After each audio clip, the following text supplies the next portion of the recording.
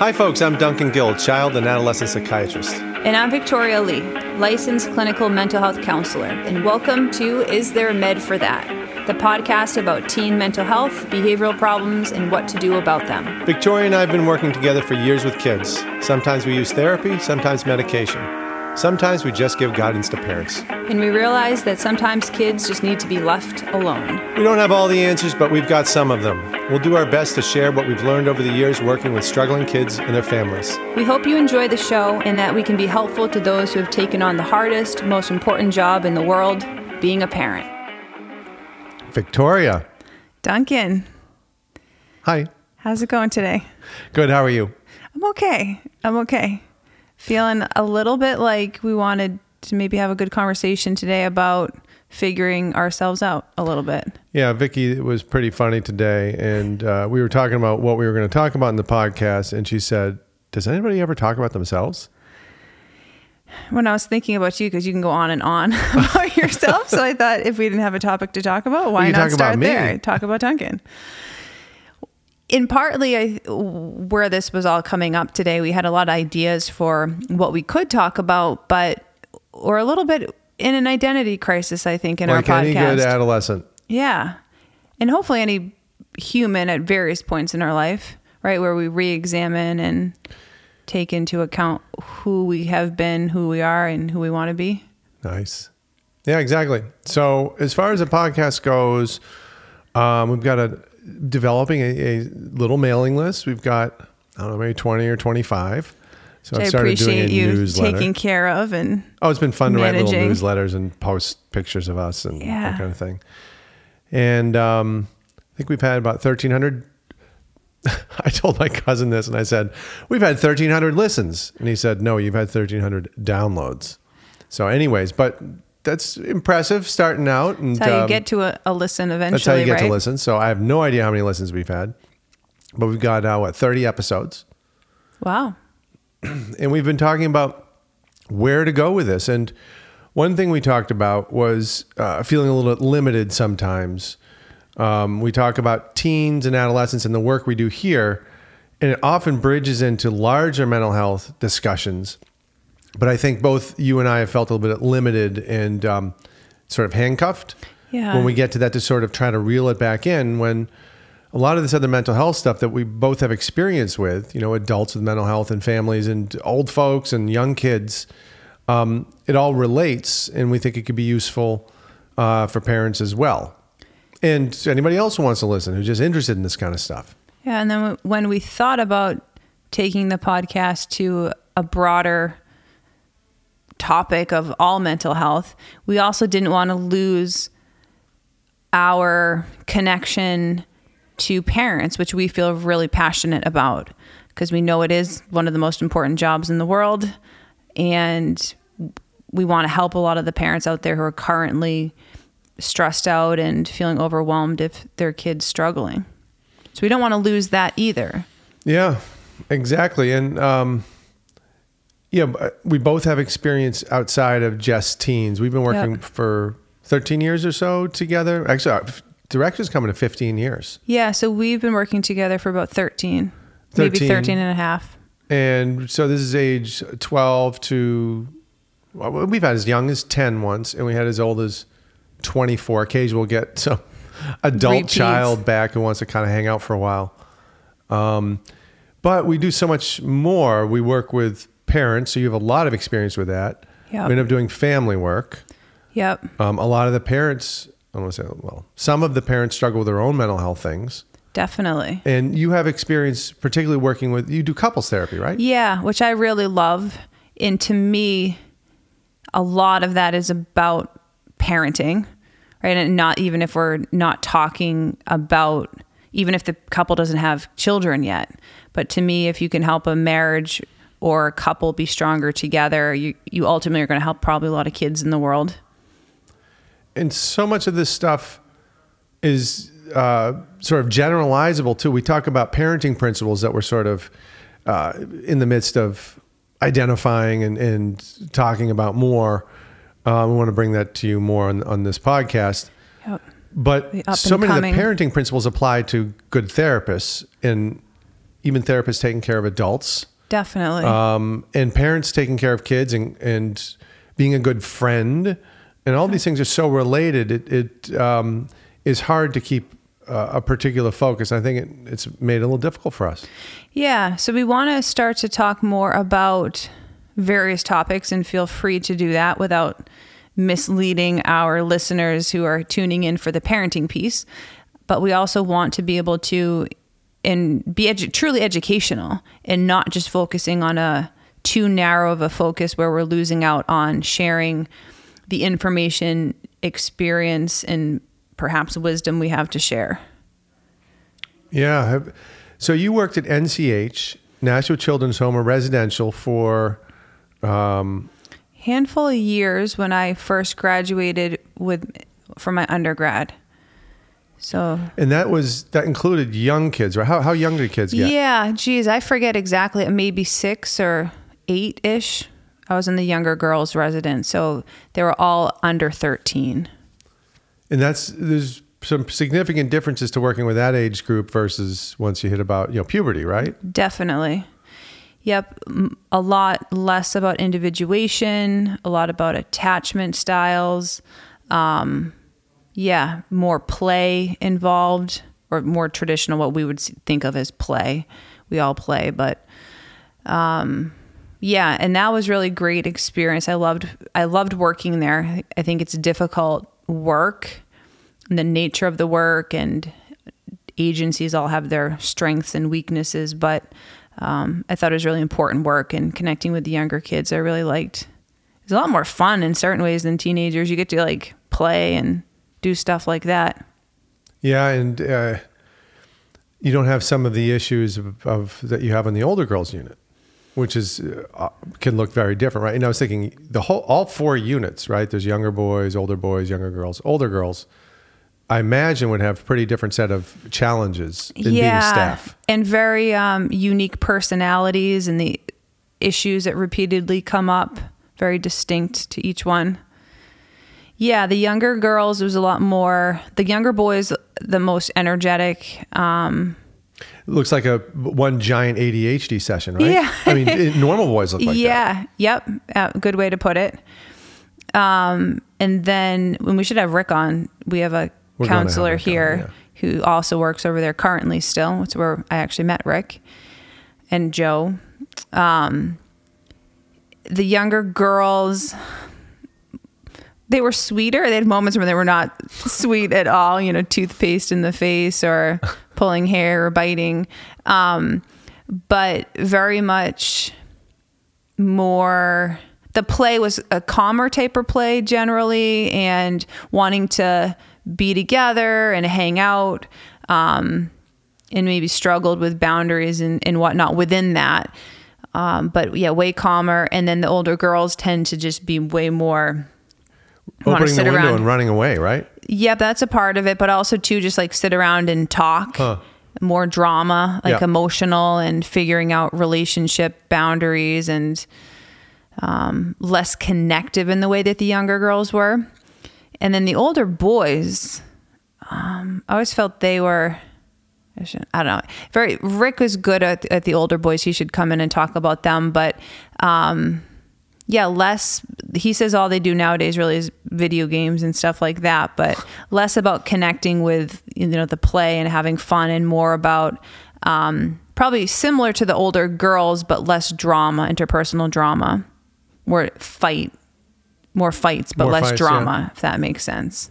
And you also worked a lot with substance abusers, and that's adults. A lot of your work was adults, right? Yeah, I absolutely. I've done a lot of substance use disorder treatment. I've worked in a medically assisted treatment program, so adults. Yeah, I ran groups for a while in a Suboxone clinic. Oh, I see. I was thinking about a medical facility. Well, there was a doctor who was prescribing the medication, and then I ran the groups that worked on the recovery part of it. And what kinds of drugs were those? Opiates. Yep, and they often dual addictions going on there, and dual diagnosis, but the focus was on recovery in general. And dual diagnosis typically refers to a mental health problem combined with a substance abuse problem. Yeah, people tend, in the you can look at it whether or not the substance abuse or addiction problem is primary or the mental health is primary, is the way that people like to and distinguish. They're usually both primary. They often tend to be, or sometimes you just have to pick one to focus on and help the other as you go along with it. Different. Like the back door, the front door, they both lead to the house. Let's talk about me for a second. I was waiting. So in residency, we work with kids, actually a lot with kids because I did the fellowship, but a lot on adult units. When you say fellowship, So I did 3 years. So after medical school, you specialize in psychiatry. And so I did 3 years of adult psychiatry. So that's outpatient, inpatient. You learn some types of therapies as well, a little bit of residential stuff. So I did that for 3 years and then switched over to a fellowship, which is after residency essentially. So it was 2 extra years working specifically with kids. And are you a doctor at that point? I was asking if you thought I was a doctor now. We've worked together for a long time, Sometimes Victoria. Yeah. You're a doctor after med school, but right after med school, you're a doctor. Sort of aimless. Okay. Yeah. But you have to have a lot of parameters around you for a bit to... You actually don't need any parameters. You do need a license. Okay. But some people finish their MD and then write books, like Michael Crichton, I think. Is the residency, is that when you're in med school or no? No. So you're already a doctor. Med school is 2 years of learning from books, 2 years of rotating through hospitals doing different types of specialties. Okay. Then like you get ER. your MD. Yeah, ER, pediatrics, internal medicine, surgery, obstetrics, gynecology, psychiatry. And you get some electives, so it's kind of fun. And then you pick something to specialize in. And those residencies are usually 3 to 5 years. And during residency, you actually get paid, which is nice. But you can work pretty brutal hours, and the doctors sort of haze you and take advantage of you. And, lowest man on the totem pole. Yeah, the nurses hate you, and not as much as when you're a med student. They like you more, but you're up one more tier. Yeah. So you do that for 4 years, and then you can specialize further in a fellowship. So it might be, if you're a surgeon, it could be plastic surgery. Okay. Or if you're what else? Neurologist, it could be a particular... And so when you graduated med school, you knew you were a psychiatrist at that point? No. When did you figure that out? I knew by the time I graduated, I was going to go into psychiatry. Okay. Right. But I guess you're technically not a psychiatrist until after residency. Okay. I was just a plain old vanilla doctor. So worked a lot with adults, mostly with adults during residency, all with adults during those 3 years, and then with kids, young and old, and some geriatrics, some old folks during residency, so experience there. And then, I worked outpatient with young kids and teenagers for 4 years, and then we did direction, so it's been all teens. But I also do other work for New Hampshire courts. So I go up to New Hampshire Hospital and see patients there who are typically not kids. They're adults and geriatric folk who have serious mental illness and are judged to be potentially a danger to themselves or others when they're released into society. So there may be requirements they have to fulfill, like going to treatment centers and therapy and taking their medication. And some people may have those requirements requested by the court, and I go and testify. I meet with the patients, and I testify as to whether or not they meet the standard for conditional discharge or continued supervision in the community. Which is an expertise you have in more, I would say, I don't want to say extreme mental health issues, but more serious adult mental health. Yeah, definitely more extreme and interesting because I've said this before, it reminds me what mental health problems can look like in adults, because in kids you sort of see these very often attenuated versions that are mixed with individuation and growing up. Yep. But then to see what it is and see what heavy duty medicine looks like, and and it'd be nice to be able to hear more about what you learned there and dive into topics that come up in that realm without having to feel like we're scaring parents, right? There's a reason that we're doing this. Yeah. So yeah, it gives us, we can feel better because we'll be able to talk more about whatever. A wide range of topics. And we were even talking about, we were talking about personality disorders, right? Yep. And we were talking about, it sort of came up, sociopathy and is evil a true thing? And then I want to do a full episode on what is evil. Yeah. Right? Yep. And you can't really do that and just call yourself purely a parent podcast. Right.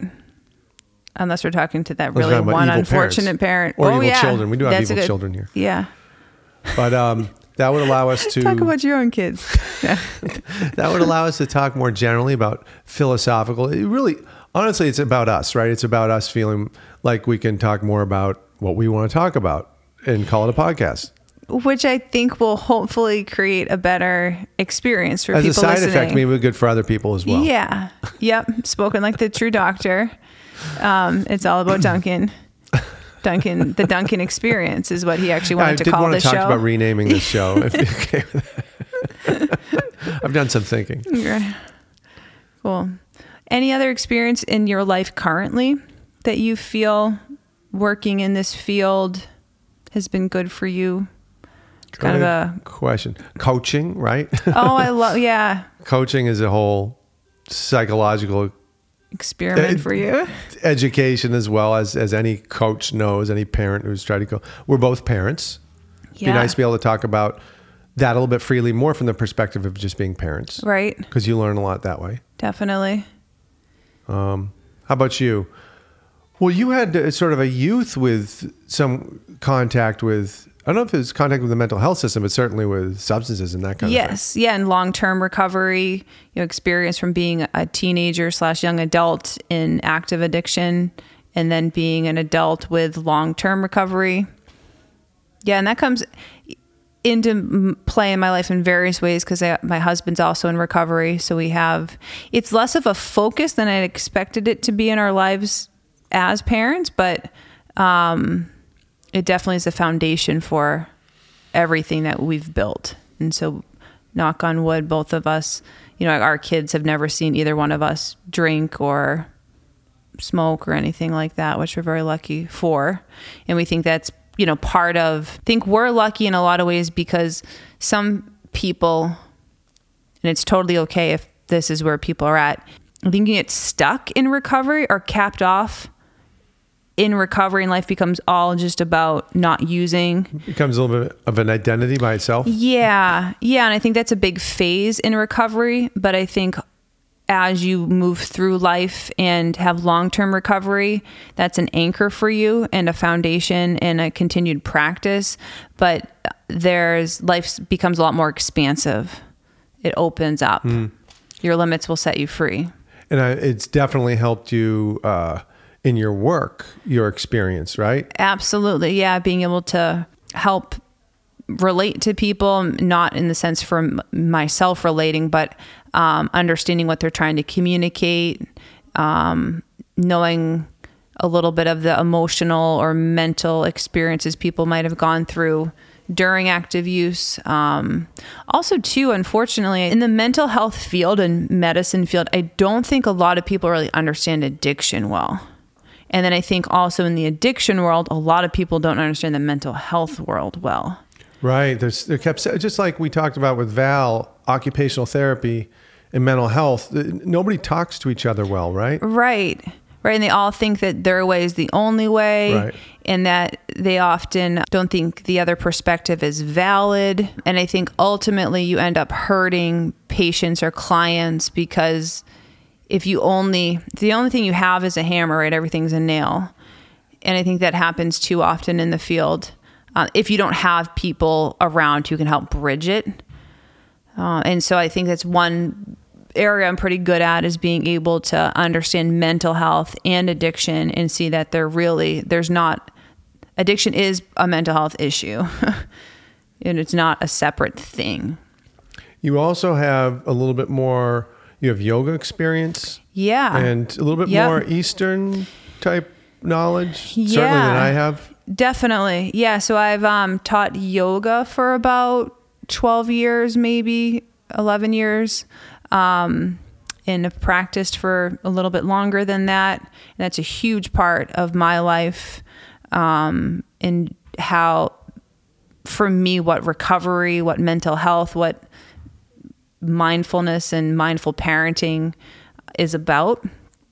So yeah, we could do episodes on mindfulness and yoga and how that all integrates into optimizing our own life experiences and relationships. So we're going to become... And you do... karate. Karate. You're like that the totally karate gives me a kid. Spiritual side that I never had before. Actually, Wow. honestly, it has. I'd like to talk about that maybe at some point. Yeah. But no, it was very, very humbling in its own way. I'd love to hear about that. Can we do an episode soon Now on we that? can. Now that we made our program more inclusive, we can talk about that kind of stuff. I love it. And feel good about ourselves. Yeah. You do Kempo? Is that the Kempo, right? yeah, American Kempo. Very cool. He often comes in late to work because he's at the gym. He's one of those guys. Leave a little early. Change here. Yep. So anyways, that's sort of where we are. And I feel like talking about our identity crisis has moved us a little bit on the path to improving the crisis. What does one say? Shifting out of... Stabilizing. Stabilizing. Yeah. Settling. Yeah. Maybe role modeling for others. So we could thank our Talking it audience through. for basically being Being therapists. our therapist today. Right. And listening for to Duncan us. Vic. So thank you, everybody. Yeah. Tune in next time to see what the hell we're going to talk about. Or call and let us know what we Yeah. should. It would be very useful to us. Yeah, we'd love to hear Or write in. Yeah. requests about what people want to hear, including the vast world of medicine and mental health, addiction. And maybe just about us. More about Duncan. All right, folks. Have a good New Year. This may be published after New Year's, but we're going to have a good New Year. Absolutely. And, see you in 2023. Bye, folks. We hope you've enjoyed this episode of Is There a Med for That? For more information about our podcast and our clinical work, visit our website at medforthat.com. If you've got questions, comments, or topics you'd like us to cover, feel free to email us at contact@medforthat.com. We'd love to answer some of your questions on air. Have a great day.